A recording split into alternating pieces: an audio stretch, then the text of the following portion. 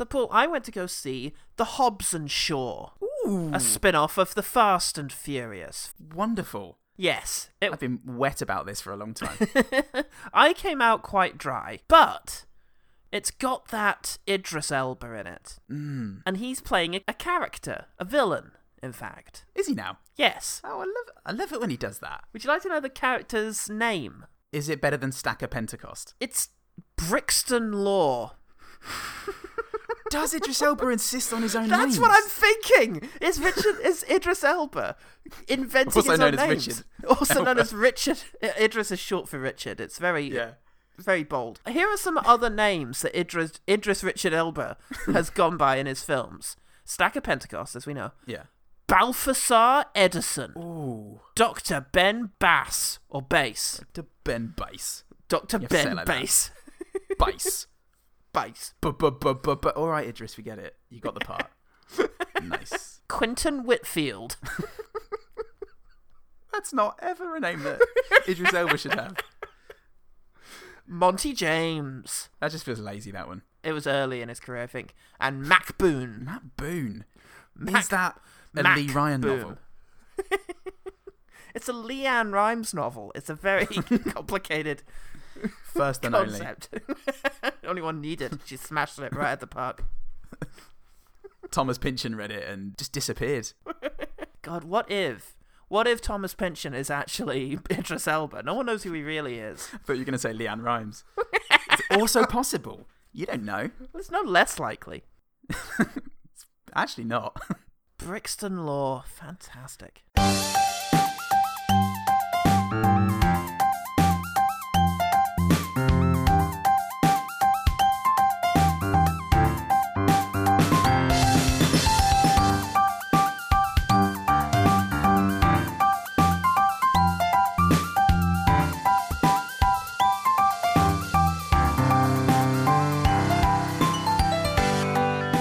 Hello and welcome to One Good Thing, the podcast that actually prefers to masturbate to science fiction films, specifically The Cube. Want to get lucky in The Cube? I'm Paul Cube. I definitely ain't white. It's the end of yet another 10 episodes, with a couple of minisodes thrown in as well, like sausages in a spaghetti. Lucky people. I know, and speaking of depressing concepts, it's time for one of us to defend a critically scorned movie that they love, or loved, as the case may be. It's Paul Goodman's turn, Yay. and this time he fucked up. It's 2001's Not Another Teen Movie. Did I? Did I, though? Cut to farts. It's not another teen movie. Prepare yourself. Road trip! For a movie that goes where every other teen movie has gone before. I heard there's some undercover reporter posing as a high school student. Do either of you know where Mr. Keller's English class is? Only further. Can I get a whoop whoop? The film is directed by Joel Galen, the director of I Don't Know. His Wikipedia page is a very confusing nightmare. This might actually be his only proper theatrical film. Weird that. Everything else is awards shows, which you don't usually typically think of as having a director, but, you know, somebody's got to sober up Billy Crystal. Someone literally has to be a director of this. And I can't think of a man better suited for the role. Than that Not Another Teen Movie guy. Oh, God. Yeah. And the writers are the same. If you look at their page, their Wikipedia page, it's 1999 MTV Movie Awards, 2000 MTV Movie Awards, 2001 MTV Movie Awards, Not Another Teen Movie, 2003 MTV Movie Awards. It's fucking baffling. How interesting, because they really should have gotten them on to do the rest of the movies. Then they'd have all been good. They'd have all been like this. Imagine such a thing. Imagine the movies if it was based on really superficial references to things and crass humor and such. Imagine what a crazy world that would be. You little scamp. Subficial. Just below the surface. They sometimes mention stuff that happens in their movies, which is, to be fair, quite a substantial step up from the like of epic movies. Thank you, and my job is done. Dun, dun, dun. Epic movie is like, oh look, Borat comes in and kills Paris Hilton. This film is, wouldn't it be typical if Borat came in and killed Paris Hilton? Oh, yeah. Based on the film that in which that happens. In which that happens. Yeah. It's about this time in a usual OGT episode, though, in which we usually talk about some highly contrived thing that's not quite related to the episode. Let's do that now. The movie is a parody film, specifically poking fun at all the teen movies that there are. All of them. Yeah. Up to that point. including She's All That, Varsity Blues, 10 Things I Hate About You, Can't Hardly Wait, Pretty in Pink, Bring It On, American Pie, Cruel Intentions, Never Been Kissed, Ferris Bueller's Day Off, 16 Candles, Dazed and Confused, and The Breakfast Club. Yes. I'm told, as I've not actually seen any of those movies. Well, this is what I wanted to ask you before we got into this, Paul. Yes. In this life, how many have you seen? And I don't like teen movies. My own teenage experience was a shit show, and I don't really like revisiting that time unless somebody involved is a superhero or a murderer. you were fully expecting going into this film to see a very clever send-up of Akira Kurosawa's back catalogue, which is what qualified as your teen movies. The movies I saw as a teen. Old Boy, brilliant. Oh, they also parry American Beauty, Paul, that famous teen movie. They did not touch upon Carrie once, and they had the whole setup to Carrie in this. It was right there. It was right there, and those cowards didn't walk through that particular door and have the main character kill everyone in the film, That's their main crime. including John Travolta, because always John Travolta. If you're gonna carry, Always. if you're gonna carry out, if you're gonna get carry out, and you don't kill John Travolta as a result, then you're just wasting time. Everyone's, especially mine. The critics reacted to this movie like the dumpy-looking girl who doesn't get a redemptive makeover in the second act, which is to say, utterly worthless. Roger Stay Out of My Yard Ebert at the Chicago Sun-Times says, "Who does that leave in the theatre? The current audience for teen movies, I suppose. But if they're dumb enough to like them, why would they be smart enough to appreciate a satire? Maybe this will simply play for them. Like just another teen movie." Oh, you dumb idiots. Oh, wow, misunderstanding it. No, he's saying that people who are going to like this movie are too dumb to appreciate the fact that it's satirizing this kind of movie. And he's just, like, it's people like him that are to blame for Trump. That's why he's in power now. Elitism. Because nobody appreciated the fact. Oh my god, are Trump supporters just a bunch of elite ironists who have just taken the joke way too fucking far? They've been underestimated time and again by the snobs in charge, Paul. By the Roger Eberts of the world. And now look at it. There's nothing to be gained from underestimating the American Pie audience. So, which is why American Pie the Wedding was of course directed by Ingmar Bergman and was a treatise on the meaningless of all romantic endeavour. Starring Liv Ullmann as Alison Hannigan. Christy Lemire at the Associated Press, as opposed to the Disassociated Press, which is a shit show. I would not go near it. There's just... Existentially, it's difficult. It's a complicated process getting behind, inside, and through the Disassociative Press. However, the Associated Press said of this movie, crass, misogynistic. That was a weird pronunciation. I'm sticking with it. Misogynistic, homophobic, and racist. No, fuck it, I've got to do it properly, sorry. Crass, misogynistic, homophobic, and racist. It lacks finesse, originality, and humour. I'm fine with crass, misogynistic, homophobic, and racist. I did vote Trump after all. Yeah. But if it lacks finesse, I like those things done with a soft touch onto the trigger of a gun. I find that finesse is often the difference between somebody going, that's quite good actually, and that's pretty racist actually. I mean, if my travel log of my experience of journeying through India is proof of anything, it is that there really is just a hair's breadth between thoughtful satire of a culture that's not yours and just screaming abusive shit at people. A hair's breadth. Such a fine line. And I walk that line every day. In the way I live my life. I'm trying to be racist, actually. It's just I don't have the finesse to be racist. I'm often mistaken for genius. No, can't you see he's deconstructing stuff? I'm not. I really hate them. All of them. Every type of them. Wouldn't want to live near them. Brilliant. Not in my backyard. Oh, that's what like a racist would say. I know! He's like Al Murray. Says the good half of Al Murray's audience. So many layers to this. The public were no more likely to spray this gratefully over their nipples. Lily Fuller on Google said, liked this movie, but I think that it's reasonably like She's All That. Even the character names are almost identical. Good movie, though.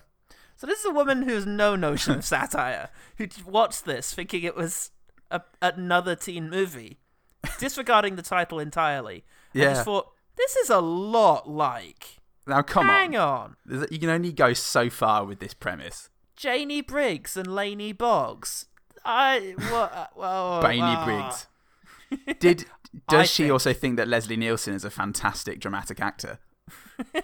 He actually is the thing. That's what made him such a good comedic actor, is that he had no yes, I know, sensibility. But... or maybe is she Leslie Nielsen? She thinks Police Squad is basically like The Bill back in its day. It's very good. So tense. God, I really hope this crazy policeman is able to bring down these dangerous buffoons. Crazy Policeman, is that what it was called in Japan? Police Happy Time. So, Atul Gupta on Google said, just watch this for him. Chris. I mean, Chris, is it? But this movie really very funny and enjoyable. Aww. But keep in mind, watch it alone. Why? All the wanking, mate. Is it all of the masturbation due to the copious amounts of nudity? Or is it like some sort of horror experience where you'll get the most out of not another teen movie if you do watch it in the isolated circumstances of your living? Without the judgment of others, basically. Look. It can have its full impact. Oh, I thought that was Chris Evans in the house. Look, one of the greatest things about watching teen movies back when you were a teen is just the copious opportunities to have a big old wank. And, yeah, you know, I think that was it. Porky's would be on TV sometimes, and that had some big old boobs in it. Yeah. Here and there. In fact, a lot of comedy movies did. I remember some really quite striking nudity in the movie Stripes. The one where Bill Murray and Harold Ramis join the army. I bet there's loads of nudity in the army. You seen Starship Troopers? Oh yeah, co-ed showers. Comedy smash hit of the year. It's a Paul Verhoeven film. It's what he thinks comedy is.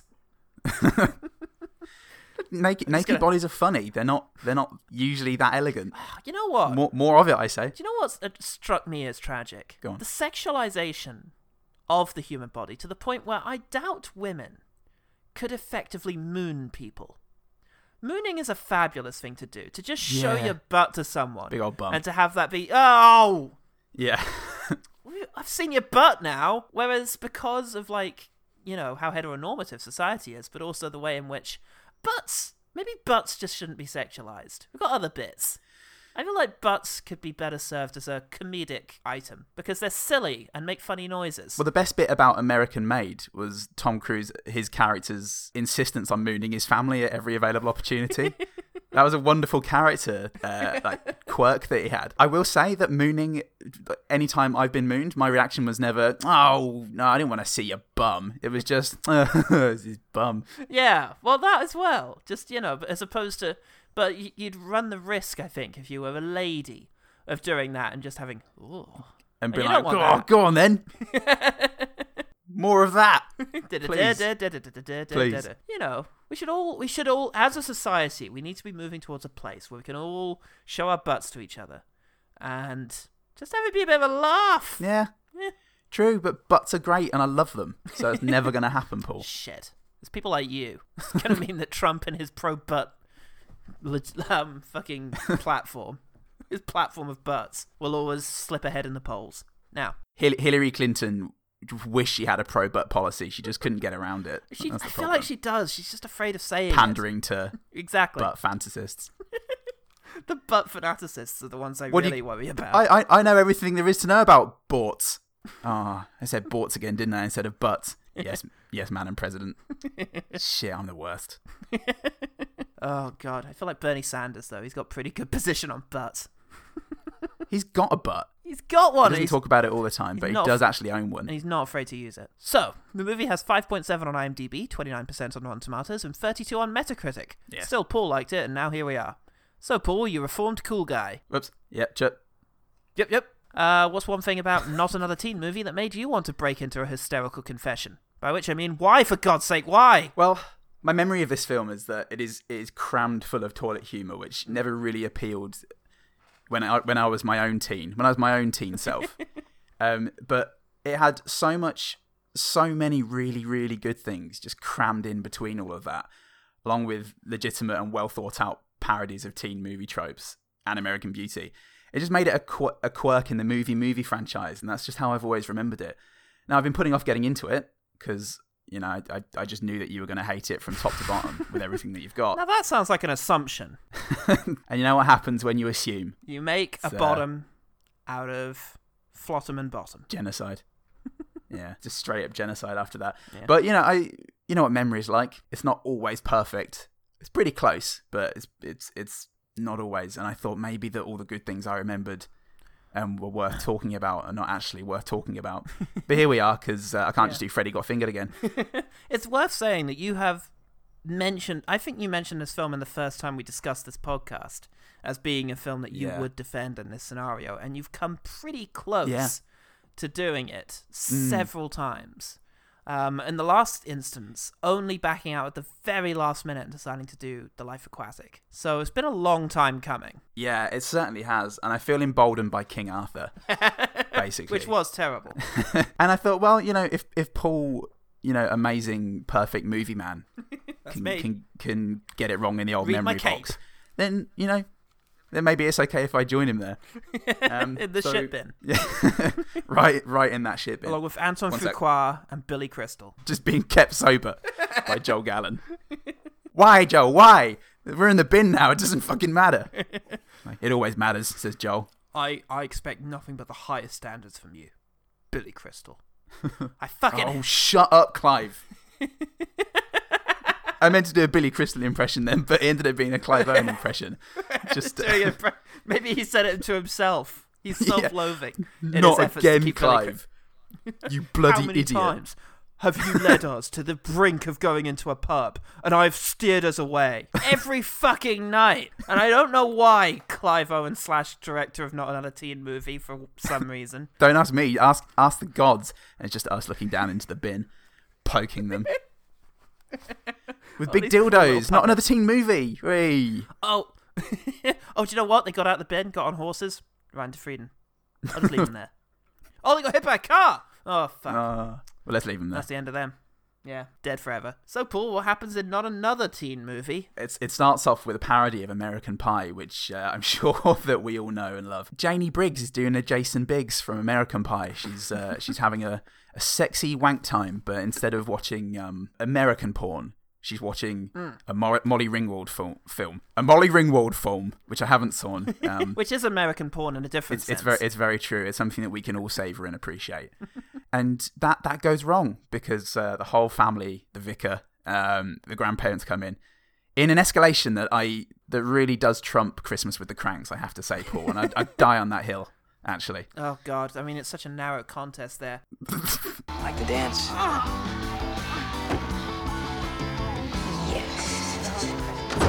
Morning, sweetie! Oh, Daddy! What are you doing in here? What did I come in here for? It's her birthday, Dad. Oh, happy birthday, sweetie! What's that buzzing sound? I just need a minute here. Maybe they're still doing that construction next door. Where's my little angel? Happy birthday, honey. Grandma? Grandpa? Roscoe? Roscoe, go! Hello, Janie. Brother Flanagan? I brought some of your special friends down from the center to wish you a happy birthday. Janie's making silly faces. It smells in here. But yeah, she does go from masturbating to Randy Quaid, which is a contrast akin to being in a luxury diner when the floor gives way and you fall into... Randy Quaid. Randy Quaid, yeah. Hi, boys! I'm back! No! Fuck no! Let's blow up the ship. You know what? You actually needed Randy Quaid in every teen movie just to sort of just to splice in at the possible apex of every teenage boy's wank. I like the idea that in Independence Day he rides up there, and him doing that has nothing to do with the explosion that ensues. They just see him coming and are like, "Oh fuck, it's Randy Quaid!" and just blow the ship. Self-destruct, just tapping it like a nervous bank teller during a robbery. Quick! Security. Oh, thank God. Anyway. So yeah, that goes wrong, and then begins oh boy. She goes to high school. It turns out that she's part of a very poor family. Not only is she ugly as sin, they're very, very poor because her dad's Randy Quaid, and what do you expect, really? You don't get much money for that in this economy. Not for being Randy Quaid. Well, Independence Day is now only downloaded and watched ironically, or shown once a year at film festivals to honour Jeff Goldblum. The king of film festivals. Yeah. He's the king of myth this year. I've asked you to... I could have gone to see Fly last night. Yeah, I've asked you to screen The Fly, my best film. Nah, mate. We're gonna watch Independence Day and The Lost World because you've got to fucking remember what you did with your talents.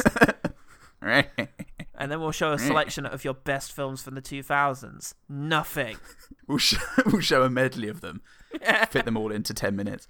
Well, thanks to a lot of thanks to parodying about 600 films in this movie, we're introduced to a whole range of people. We've got the American Pie Boys who begin a pact to get laid, which they do every year. The guy from The Breakfast Club reprises his role as detention man. I think. Oh yeah. Hang on a minute. Paul Gleason. Oh yeah, it's at this point I write the note. I got the impression I really probably should have seen The Breakfast Club. Yeah, I think that's generally anything with Molly Ringwald in probably should have seen, but oh well, it's a good. They don't really make a big thing of it in this film, those particular ones, because this isn't aimed at the 80s teen movie crowd. This is just because Molly Ringwald's better than most of it. Yeah. We also have the She's All That / Varsity Blues team, led by Chris Evans, Captain America himself. Hot off the heels of not another teen movie, Captain America, as he has always been known. If you're interested, I thought maybe we could go out sometime. Be seen in public together? You haven't spoken to me in like 4 years, Jake. Actually, it's more like 6. Because the time you're referring to when we were standing in line in that movie theater, I was actually saying hey to the person right behind you. Just a few years before he scored his iconic comic book movie role as Johnny from the fucking Fantastic Four movies. Back when I saw Fantastic Four and went, oh, is that guy from not another teen movie? I hate Fantastic Four so much. Those were the 2 consecutive thoughts you had whilst watching that movie.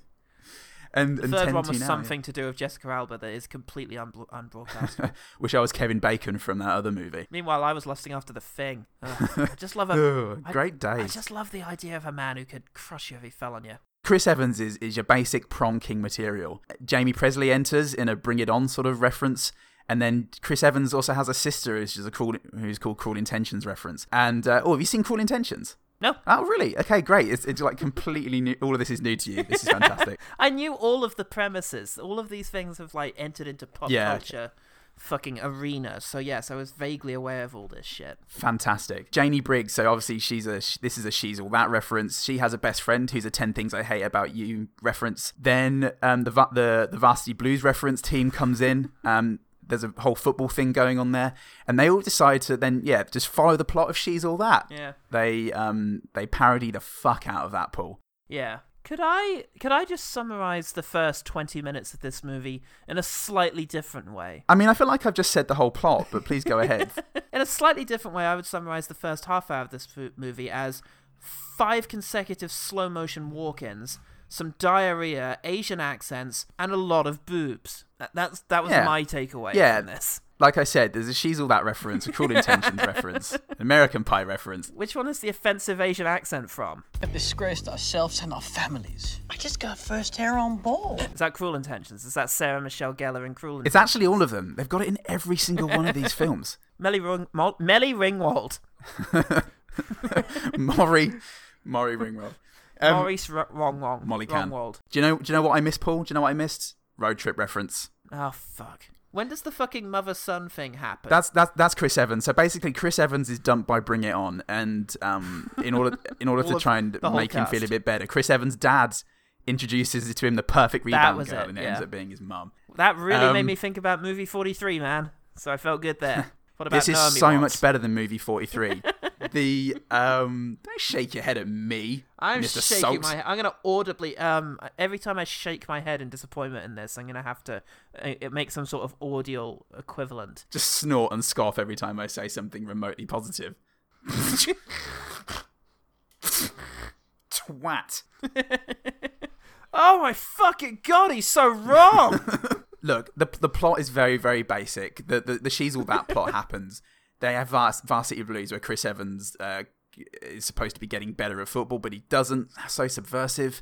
Cruel Intentions comes in, and there's a whole like incest thing going on there. And then it ends. Chris Evans gets the girl, and 10 Things I Hate About You just definitely doesn't get the girl because he's a miserable loser. but it's full of jokes, Paul. Full of jokes and tits and shit and penises and lots of men getting undeserved pussy. The end. Yes. At some point in fucking there, the director pays a woman to walk around a crowded party scene naked, and I feel excellent about it. Yes. It's American Pie reference. I find out that Harry Dean Stanton is in Pretty in Pink, which makes me want to see Pretty in Pink, so that's good. Marilyn Manson. Eugene Levy's in American Pie, Paul. Does that make you want to see American Pie? You know what? Funny enough, I'm not as big a Eugene Levy fucking fanatic. But you talk about him all the time. I've got that poster. You've got that tattoo. That face mask. That tattoo poster.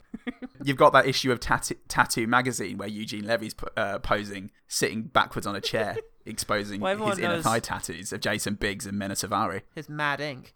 Yeah. Marilyn Manson is played at a party, which blows my fucking mind. Well, I really thought that music was designed to be played by people alone in their basements. Well, do you know why that is, Paul? Because the Marilyn Manson video for Tainted Love is Not Another Teen Movie. Yes, based. so I it's hear. Starring all the cast of Not Another Teen Movie. I saw that video when I was a young'un and didn't realise it was based around a teen sex spoof. I make the note that what feels like the climactic football game happens about half an hour from the fucking end, which is excellent. Made me feel great. Well, because it wasn't, because it's just a joke. It's a trigger for the third act. Yay! A third act. You know anything about teen movie parodies, Paul? That you didn't know was coming or want.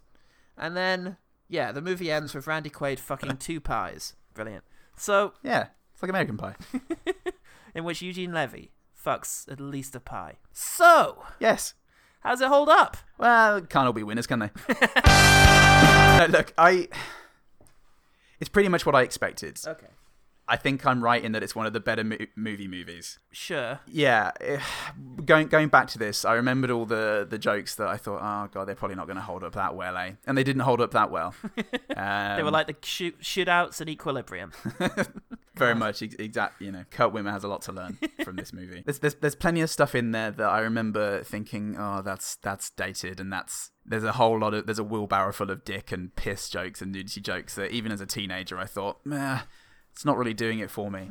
But the jokes that I remembered loving and really working still really work for me, and I've got a very long list of good things in here that I still love. I'll be interested to hear the list. I have a list. I think as far as I was concerned in watching this for the first time as a fully grown Paul, I just felt it wasn't funny enough for me. It's just describing a genre trope doesn't count as an amusing parody of it. The jokes I found are surprisingly quite infrequent. A lot of time is spent sort of faithfully recreating moments of these old 80s movies. And then when it does 90s. make... yeah, 90s, so mainly 90s. And when it does make jokes, it is based a lot on crass humour. But occasionally it kind of worked as a movie in its own right. Like, I kind of liked Chris Evans and... would you pronounce it Chyla Lee? Oh, Janie. Yeah, I think the two of them together were pretty cool. There's some chemistry there. I liked a lot of the characters as well. They all had quirks and personalities that weren't, that maybe took lead from the movies they were parodying, Sure. but they're all like had all these likable quirks and personalities. I liked Eric Christian Olsen playing the jock friend. He was my main good thing. He had a very good face. Yeah, he was great. Okay, Jakey, about to make a big mistakey. Here's the wager. Yeah. Just loads, just peppered with things like that, and even the very basic things. Like, this is something that you probably got an idea of, but the guy who was basically parodying Chris Klein's performance in American Pie, the guy who was known as Ox in Not Another Teen Movie, is basically just a straight up piss take of Chris Klein's performance of Oz in American Pie. His impression is such a thing to behold, right? And if you grow up watching American Pie and seeing Oz as this Chris Klein fucking sensitive, I'm just in it for the love and respect of women, bro, and all this. He's wonderful, and that's just a straight up surface parody, but it's just really fun to watch. Okay. And then there's Chris Evans is just such a great performer. And, Mia Kirshner playing his sister. Yeah, she was quite fun. She was having fun in the role. She's having fun, and she dominates a lot of the scenes. She's a really powerful character, and it's great to watch. Just like when I was a teenager, it made the unfunny jokes where the English teacher who's extolling the virtues of Moliere and Shakespeare then gets covered in shit and a naked shitting woman. Yeah. Which is just a big fuck you to basically get out my backyard, Roger Ebert.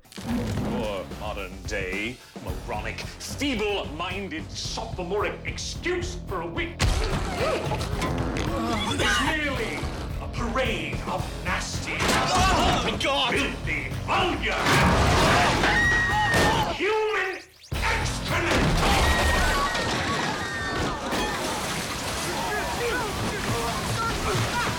It made all those things really tolerable. And then I love Randy Quaid, and I loved just all the little great lines in there, which we will get into. We will. I think for me, just that scene was interesting, the scene where they sort of dump shit all over the guy who's sort of extilling, because I feel like there are elements of childish, juvenile humor that I like, that I have liked in things. Yeah. I was actually just watching fucking Reason Mortimer the other day, their new series that's still going out, which they're still so fucking good because they've hardly matured at all. Yeah. They still just give the appearance of being two kids just doing weird jokes to make each other laugh, and there's something so wonderful about that. With this, having just the shit pouring all over, it reminded me of just some of the South Park jokes that I never...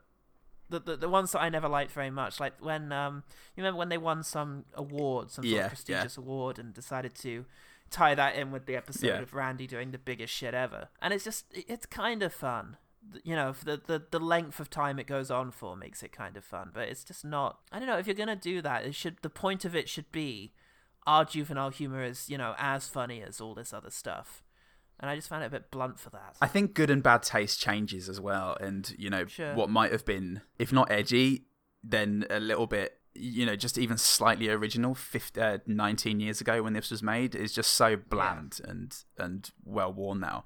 Whereas Reeves and Mortimer, their good and bad taste is a different kind. It's like they'll push how uncomfortable you can feel at a man with a forehead the size of a computer screen or something, and something that just goes right down into your gut there, and it's not about and it's not like cultural mores. It's not something that changes, and it's hardly not satire. something that they're going to get in trouble with the left from or anything. It's just these two guys in their own little world creating all of these horrors, their own standards, and it's just really it's singular for that reason. It's seductive. Whereas Not Another Teen Movie just falls completely into the the gross out teen movie genre, so it's always gonna. It seems to me to be only a slightly more exaggerated version of what it's satiring, and which is a similar strand to the Happy Time Murders last week, because having Randy Quaid fuck two pies rather than Jason Biggs fuck one just seems. I mean, for one thing, it's a slightly less interesting concept because young teenage boy decides to have sex with pie. Yeah. There's like a scenario thing that's going on there in which someone with a degree of status, i.e. the audience surrogate, is deciding to do something very risky and embarrassing. Hence, comedy can occur. You'd expect Randy Quaid to always be fucking at least one pie. So there's at least one pie. So there's just no differing of status there, and it just kind of... The joke, therefore, just becomes, isn't it funny that this guy's fucking a pie? Which is... robs the original gag of its context. I mean, that's a complete on the surface throwaway joke. That's just a very cheap reference, and it's at the end of the movie. And it's, I found that to be with quite a few of them, though. I found that was generally the theme of the humor of the thing for me. It's a very obvious criticism of She's All That, but I think it's a pretty funny one, even if it's on the surface of taking it, just putting glasses and dungarees on an attractive girl and then suddenly turning her into prom queen is a ludicrous concept. And it's well observed, I think. I mean, the notion of the sort of very attractive, supposedly homely girl is definitely a thing that exists in various movies, even the ones that I've seen. that very niche area of everything except teen movies that I'm fairly well versed in. You see that there's a girl who's meant to be quite homely. All the way back to Hitchcock, this was often the thing where the receptionist, the often gorgeous receptionist, would be, I wish I could find a man. It's a shame I'm such a truck of a woman. Ogre, yeah. In spite of the fact that they've noticed that and have a couple of scenes about it. That's the gag, The gag is, isn't it funny that she was already quite attractive? And I think they mention it like 4 or 5 times throughout the movie. that this is the Yeah. this is the concept. Yeah, true. Could go deeper. Yeah. I think that the big difference between this and other movies or comedies like this, that a lot of the jokes feel character dependent as well. They come from the characters and the performances as well as these surface reference jokes. And it's just enough for me to sort of knit it all together, and it's why I've got this crazy long list. I mean, what would Epic Movie be without Kevin Hart? Well, what would any of us be without Kevin Hart? At this stage, he is the true heart of all of us, and the true Kevin of all of us. Yeah, the truest Kevin. He's my true Kevin. It's where I draw my Kevin. Yeah, well, ever since Kevin Spacey. Yeah. you gotta switch up the Kevins. Kevin Costner, no energy there whatsoever. Yeah, he's actually, he gave that conference call. I meant to say conference, but conference call definitely, where he's like, I'm going to be the new Kevin Spacey, and then before anyone could ask him, he's like, no more questions, and he just ran away.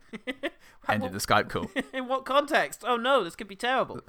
Somebody stop Kevin Costner, but he's already on his horse. He's on his horse, his postman horse that he uses. They let him keep that. They said, look, this movie is so fucking long and boring, just take the horse.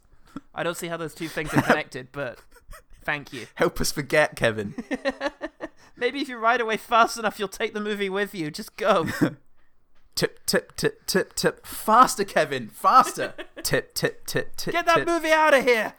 Whoa there, Nelly. Not so fast. Tip, tip, oh, tip. No. That's a speed I like, Kevin Costner. We know. We watched the film. We watched all your films. Oh, fuck me. All right, man. Well, look, let's get to some of these funny gags, and we can see if we can feel a bit more positive about it when I'm not just thinking about a big pile of shit falling onto someone's face. Which is, generally speaking, when I start to feel better about stuff. Every time I go on holiday, there's always the adjustment period. So let's get through that now. There's always the adjustment bureau. Quick fire. I think you better take 2 steps at a time, my man, otherwise we're not getting to the bottom of this staircase together. Great. I'm 2 floors down. The opening scene when she's using the vibrator, there's a bit there where she just goes hands-free. And I think there's a certain cavalier approach to that I really enjoyed. Yeah, you're really taking your life in your hands when you go for that. With Randy Quaid just nearby. Yeah. Randy Craig. He's the Daniel Craig, Randy Quaid fucking hybrid. Ever horny son of Daniel and Randy. Yeah, it is a risky maneuver, but there's only one way to grab at it and also choke yourself a little. That's what I've learned from... experience. That's what I've learned from... Yeah. You got to grab a bit of yourself that's not the bit that you're supposed to be grabbing. Otherwise, what are you? And why are you here? Otherwise, it's like a fine delicacy. You've got to dip that chicken McNugget into the barbecue sauce. Before you grab your tit. What? No, you lost me, mate. Can't go into Burger King anymore. Keep asking for McNuggets. Also, you're Kevin Spacey now. You did the wrong Kevin Spacey. Imagine that as a Twilight Zone episode. Peter Johnson went to bed as a perfectly ordinary tax accountant for zoologists. But in the morning, he's going to wake up in a terrifying nightmare. He's about to step into the Costner Zone. Get back to Conqueror, you. Oh, sorry. The orchestra drags their stuff out to Nevada. It's the Rod Serling Band. Why do we have to play in Nevada? Imagine a band caught in a radioactive wasteland. They're caught in a cruel game called My Production Schedule. By Howard Hughes. Okay, my second good thing. It's going to be a long odd episode. I really do like the escalation of the family coming in, and then the grandparents, and then the Reverend. I think it's a good rule of 3. Yeah. And Randy Quaid is in there. He's in there. He's part of that whole situation. But hey, there's several situations that have Randy Quaid in them that we have to come to peace with. I have to acknowledge that National Lampoon's Christmas Vacation is one of the best Christmas movies ever, and Randy Quaid is part of that scenario and complements it well. So we just got to deal with it, In the same way that just a tablespoon of shite is absolutely necessary for good sausage rolls. Just a tablespoon, though.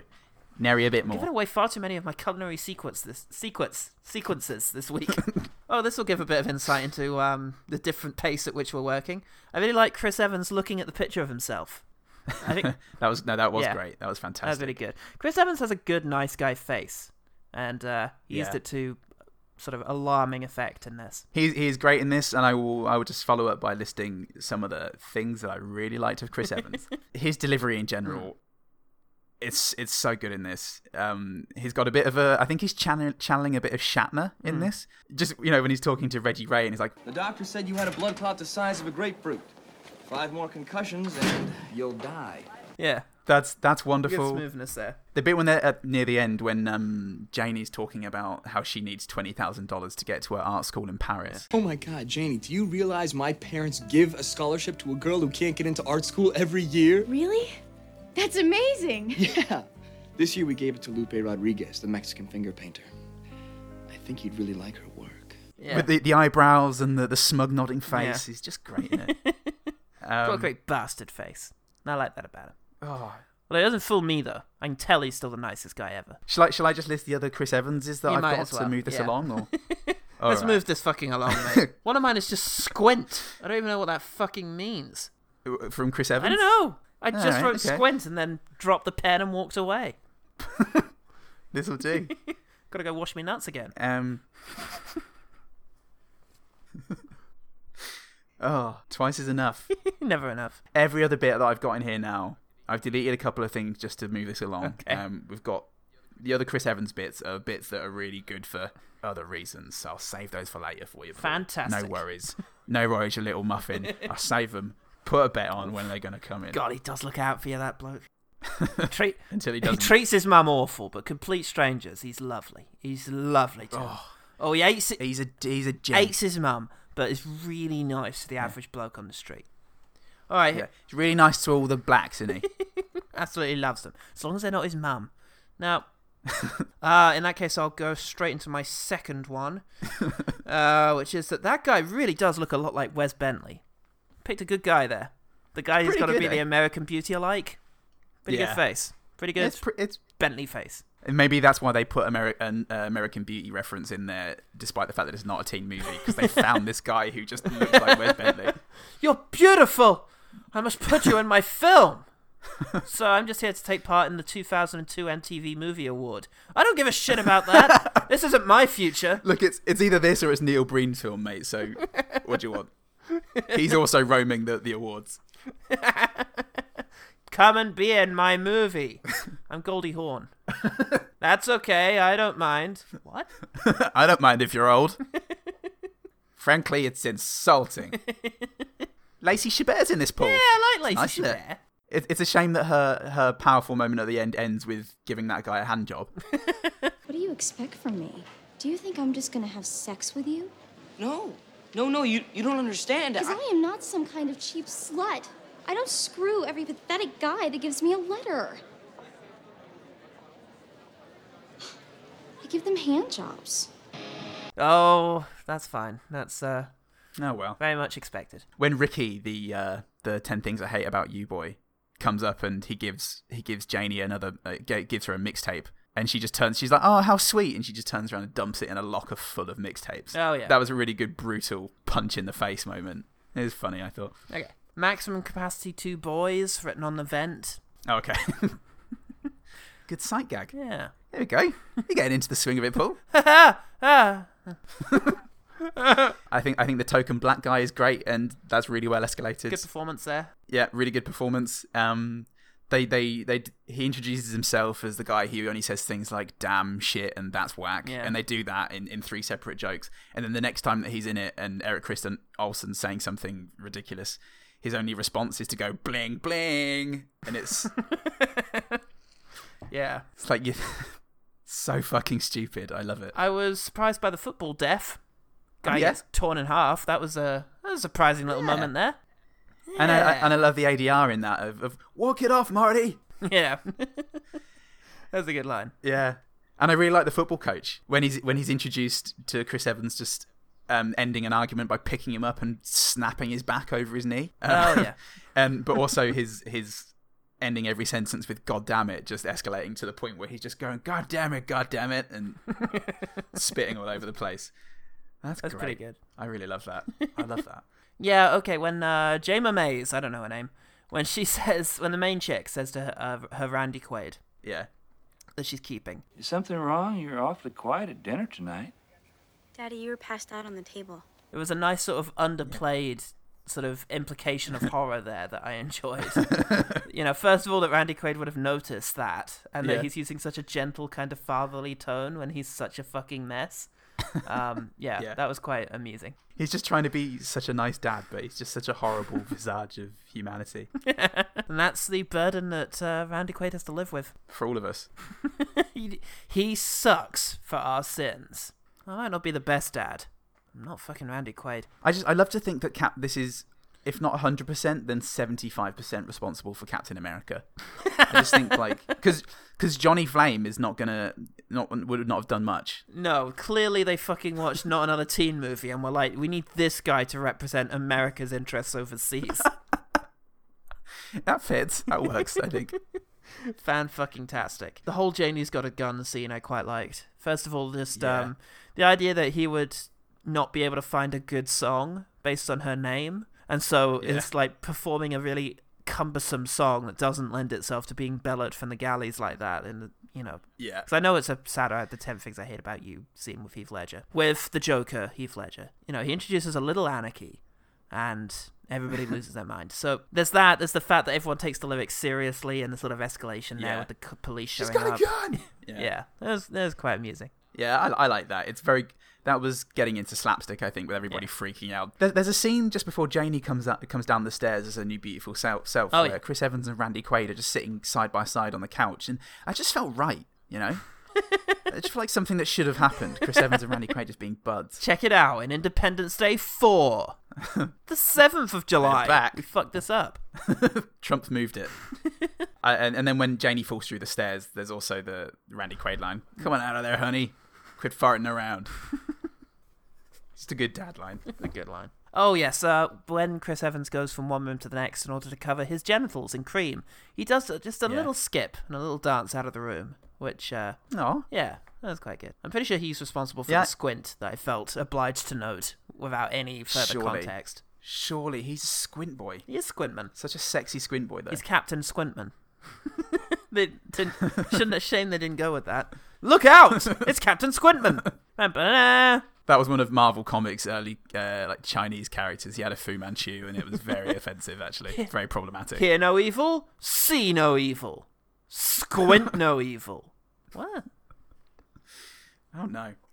I really love the Compton Wildcats. Oh, right. That whole thing of them coming over and going, we know that you've been stealing our routines. And Jamie Presley is going, there's no way, you're just jealous. And they go over and perform we're the North Compton Wildcats. We're black and we know it. We are the North Compton Cats. We're black. We know it. We shake our big booties and show it. We ain't white. We ain't white. We definitely ain't white. Break it down, niggas. It's just... Sometimes a joke really works when you hammer it into your own face. Yeah. And this is one of those examples. I think it's amazing. It just didn't cross that line for me. I just found it... it just didn't get me there. Just didn't get me over that line. Sabrina the Teenage Witch shows up.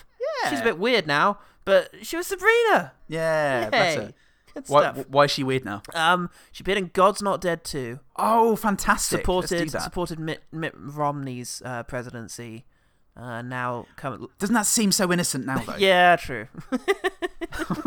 He was very much the lesser of every Weevil in the house. And in the last election, actually supported the Libertarian Party, so I guess she drew the line at Trump. So just a bit weird, Very much, if you're all a bit weird. On the Costner to Spacey scale, she's on the brighter side of the Kevins. She's not even the Kevin Hart. I like that scale, because Kevin Spacey, you mention him, and it's like, oh, God. You mention Costner, and it's like... So it's very much the two antipodes there. Kevin Hart, you don't know what to think anymore. He's on a whole... he's the third way, you see. He's a multicolored spectrum in himself. He's new Kevin. He's the best of both worlds. Or when you mix Spacey and Costner. Or really, is he just Spacey light, if you get my meaning? Vote for a new brand of Kevin. Oh, fuck. Who is it? I hope he hosts the shit Oscars for horrible people. They already have that. It's called the Rotten... No, it's called the Golden Raspberries. It's called the Oscars. It's called the Oscars. Ah, satire. Oh, that's what this movie could have done with more of. Chris Evans has a line about the doll that Jane Mays, I'm just going to keep calling her that, is remembering. And all I wanted was one of those little Betsy Wetsy dolls. I remember those. You'd push her belly, she'd piss all over herself. And there's good sibilance going on in that sentence, and also some good sort of hard consonants that allow humor to flow. Excellent. I'm a big fan of the almost throwaway line of Chris Evans when they're in the airport at the end, and he's finally being honest instead of quoting movies, right? To try and like get Janie to stay in America with him.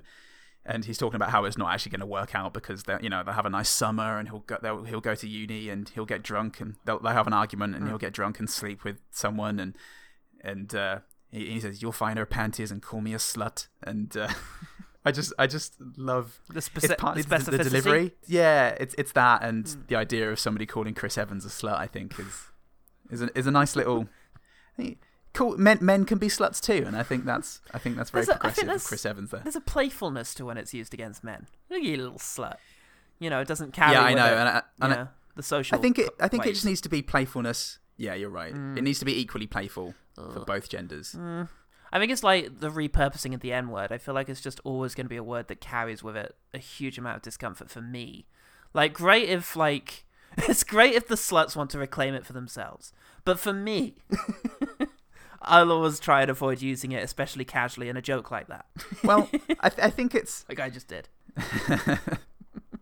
Well, that's jokes, isn't it, mate? It is jokes. It's mad jokes. Yeah, it's just jokes. If you don't like it, it's a joke. No, that's the Barry Humphries approach. It's genuinely a joke, but also... I think it's something that you can use, when you're friends. If you're calling someone like a stranger a slut, then that's a whole different implication of what you're getting at with that. Because you think, you don't know me at all. It's interesting that you'd feel comfortable using that. I also feel it's just not a comfort thing for me anymore. Maybe it once was, but it's just there are certain words now. And to some extent, it's liberating because I don't have to worry about the context of these words because I just never want to use them because...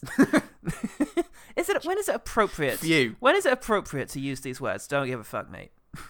just won't. It's fine. It's really easy, actually. There's lots of other words. Here's one. Fire. Yeah, but you start using that though, and someone will take offence, and eventually someone. It'll be the F word eventually, mate. Oh no! I love the F word. Fromage. Can't even. I've got to use it every day. Yeah, well, you overused it, mate. You made it a symbol of hate, and now look at it. Fine, deserves it. I really like Mr. T. I feel like he's generally got really good delivery. You like that. And he didn't shout in this one really at all, but he's still got that really forceful comedic presence. How did you... I've been watching you, kid. Doing practice. In the hallways. In the locker rooms. Taking a shower. Whipping other boys with a wet towel. I can tell you kind of like that. Whoa. How is any of this supposed to be helping me? You're right. Forget about what I said. The main thing, you got to go out there. Believe in the ball. And throw yourself. Yeah, he's funny. I like him. Hey, Molly Ringwald was great. She was a fucking force in this at the end. She comes in with some acting talent and some attitude. Why don't you lose the I'm the cute and sensitive popular boy with the big sideburns routine? It's just too pathetic. And for once, tell Janie what's true in your heart. Stop being such a little bitch. And you, Janie, little miss other side of the tracks, awkward rebel girl with the pseudo-intellectual glasses, why don't you wise up to Jake's bullshit? Stop being such a dumbass. That was really great. She had some attitude, and she looked right down that camera. I just jerked off in your French toast. I'm getting pussy no matter what, even if it with dirty slut. True love is what I want the most. I just jerked off in your French toast. Oh, right, there's a lyric in the song. The song was quite fun. I quite liked the song. And unexpected. Yeah, unexpected, and some fun throwaway lines that maybe they got away with more so because it was in a song. You can legitimize it like that. Absolutely. I love songs. I love jokes and songs. If it's a joke and it's not funny, then it's a song. No, I also like the end of it when they finish their dance number and they're just looking up at the sky where the camera is and, breathing. Yeah. And a couple of them are like falling out of position and just trying to maintain it. That's good. I actually kind of smiled when the Alan Rucker got together with Sarah Michelle Not Her. The sort of Cruel Intentions chick. That made me smile. Yeah. That is disgusting. Yeah. Can't believe no one's ever taken a dump on your chest before. Yeah, it was an unlikely coupling. And those are always fun. Yeah, Exactly. And it wasn't just a sort of, I don't just jerk off every guy who, I don't just have sex with every guy who writes me a letter. I give them hand jobs because that's deserved. It was actually like, oh, there's a nice guy and someone who's like, it's a redemptive arc for the sister. Yeah. Like, oh, like in a real movie. Well, I'm pretty sure in the real movie they just run her over with a bus or something. I don't know. No, they arrest her for cocaine possession. I actually had someone explain the plot to me today. Oh, good, in preparation. I really like the scene where the dad sets Chris Evans up with his mum. I think it's just fucking bizarre, and I've always loved it. And coming back, I just thought it was just still so good. Just such a horrible, weird situation, and elevated above the usual like dick and shit humor in this film. Yeah, to incest humor. Yeah, the next perfect. tier up. It's the more subtle way that thing plays out. Not subtle, but underplayed, I think. Mm-hmm. It's not as gross as it could be on the. Yeah, exactly. It's a very nuanced, well thought out incest bit. It's not as, they don't go for gross out on the surface. It's about what's implied and the demure way that the mum is introduced by the dad. It's just such a weird situation. The naked exchange student. There's the bit where she's talking about. She's just an object of lust for poor nerds. He can't get American pussy. And the principal has the kindest smile ever before going, well, isn't that lovely? Just a really nice moment. I've been recently really leaning towards English quaint names for the vagina because I'm really starting to dislike the word pussy. God almighty, I'm really coming out against it. But like fuff or fanny. I don't know, as a kid I would have dismissed such things as being too coy or quaint, but I'm starting to enjoy the lameness of them. The slight rubbishness of them. I think that's... It robs it of its impact a bit, and I like that. Okay. It's a nice soft vaginal concept that we can all use to keep us warm. Soft vaginal concept was your proposed project with Brian Eno, and he's my yet proposed to respond. bridge over the River Severn. They said there already is one, you don't need to be doing this, and that's a terrible name. But we can all agree it's a soft vaginal concept. At Brazzers, everybody will get this. We'll make this revolution happen. Brazzers are definitely the ones for soft vaginal content. In my experience, it's about time. Well, that's why we need to at them. They've got a long way to go. Kevin Hart. They can become the leaders in gentle pornography. I'd love a bit of gentle pornography. When you go to the library and and the plumber turns up. And the plumber turns up at the library. And you just gently toss each other off into the books. None of you screaming and you're panting and you're shoving stuff up the other. And you're slapping and calling each other various relatives of yours. You just have a bit of a little, toss off into Les Mis. Yeah, just toss it off. Just toss one off into the Les Mis. Yeah. Just flick the bean over Crime and Punishment. The plumber says, let's do it in Les Miserables, and you think that's adorable. And you go, I will toss off his enormous penis. Tell you what, love, wouldn't mind eating you out over the photocopier. Well, maybe after lunch. Gentle porn. We're closed for 30 minutes, you see, after lunch. It gives us a chance to sleep and catch up on our toss-offs. It gives us a chance to catch up on the Orvals. And cue like a keyboard rendition of Fast Love. Sounds a bit intense to me, mate. I want a sort of prog rock. Pull Me Under by Dream Theater. Melodic fucking synthesizer solo for my gentle porn. I can't keep pace to this. Oh no, that's not what I wanted to play. 21st century schizoid man, not Iron Man. Fucking King Crimson. Yeah, that's definitely the vibe I'm going for. But played on a sitar. They do it, those crazy bastards. And I'm done. I will say there were good freeze frames at the end. When they were showing the cast list, they froze the images in good places. But I think ultimately the best thing, I'd say the best thing in this film is the Molly Ringwald speech, because it did offer a level of not only reference but interrogation of these tropes, as opposed to just observation, that could have been much more welcome in other places of the film as well, in which they actually sort of made a statement about some of the bad messages taught by this kind of film, and offered an interesting perspective as well as being funny, and that's something that, it seems like the film kind of stuck its nose up at a few times, so insisting instead that they just sort of resort to its own style of humor. But it's nice that they demonstrated themselves at least capable of it. Yeah, and I think there are other moments, like in what could seem like a very surface. I listen to Bikini Kill. I read Sylvia Plath. I wear dungarees. There's stuff to think about within the movie as well. It's hard though because there's lots of boobs. Well, you would disagree. You would disagree because you think the opposite of what I just said. So. Typical of someone who doesn't agree with me.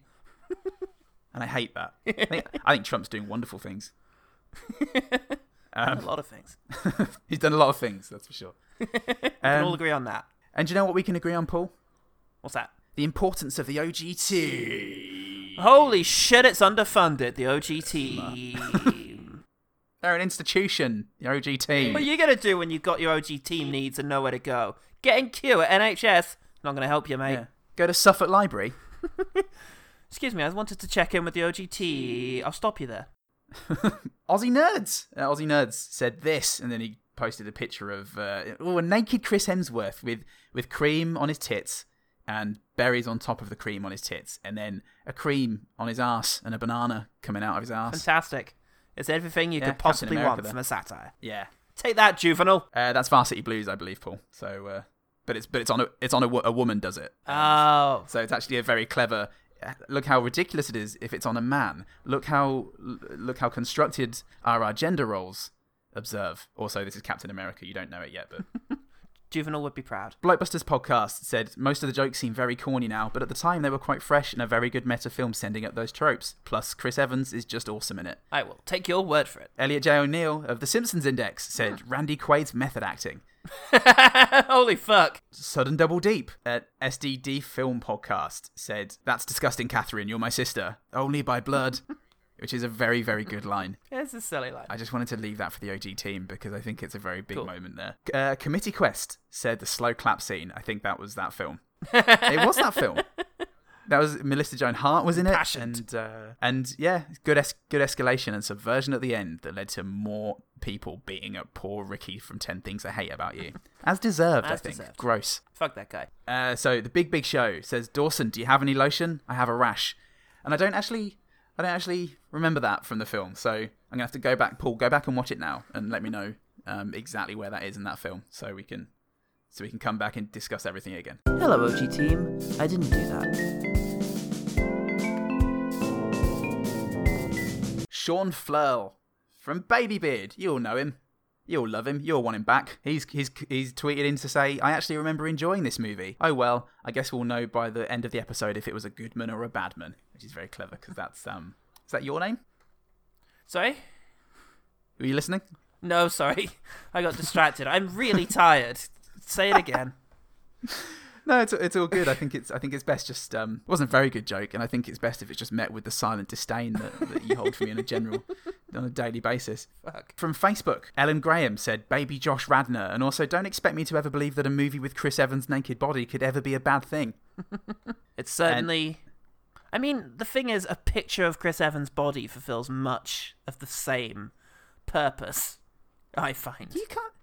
You can't see the ripple of the muscles when he's walking and trying to maintain that whatever he's maintaining in that scene. How about you can't catch that with mere photography, sir. How about a stereoscopic sort of hologram thing? Oh yeah, that'll work. Finally, Mark Reed said it pokes fun at that stupid plastic bag in American Beauty. Fuck you, sir. I'm coming for you. We're all coming for you, different reasons. Thanks, OGT.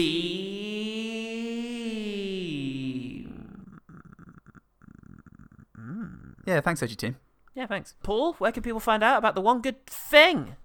Oh, Twitter, Facebook, and you can find out on Gmail as well. Send us an email at gmail.com, at ogtpod@gmail.com, at gmail.com, at ogtpod@gmail.com, at gmail. We're there on Insta, Twitter, Facebook, Podbean, iTunes, Stitcher. We're just everywhere at this stage. We're like a virus. Sure. Or We're just a wave of football hooligans after a particularly rousing performance by their local team, FC Football Club. We are like a virus. We're like a Jeff Goldblum designed virus, delivered personally by Randy Quaid.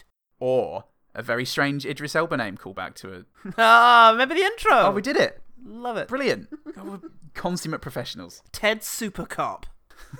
Oh, perfect. You're now a genius, Idris. And now a genius.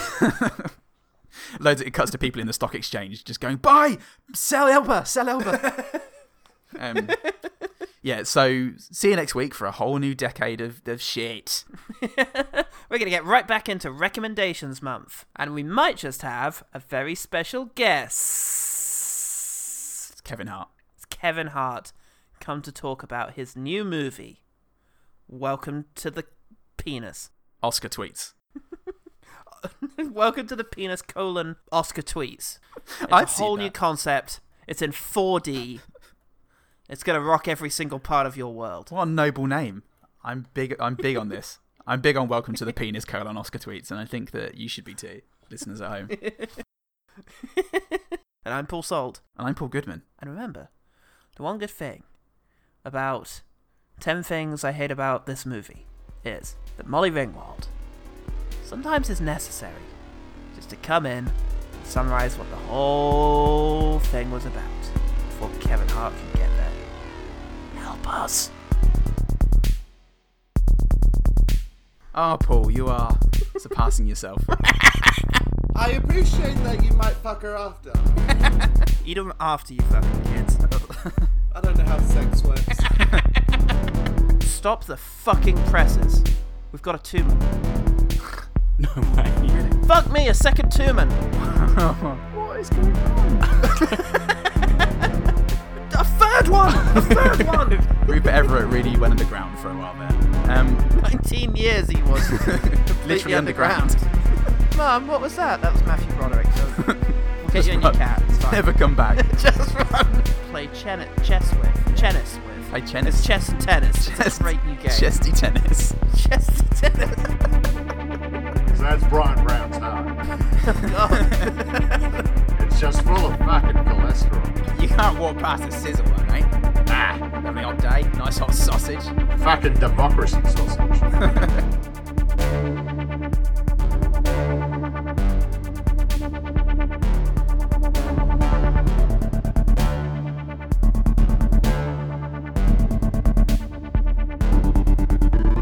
Don't be worried about them. I'll fuck them up if they try and raise anything. Now give this roll to me. I brought me shooter. Here comes Sticky Pete. If you stick your bald pate to the head of a boy, he will fear you and respect you. That's what I learned in Tower Hamlets. My mum told me. Never take your pate off a boy who's coming at you with a knife. They've had it for a while. They're not going to give it back. They've had it for a while. I'm choking on me pasty. Never mind, we'll save you. Ow. Because it's rocks. The fuck out of the way, child. Backhanding children every which way. No, wait, Sandra's coming on donkey.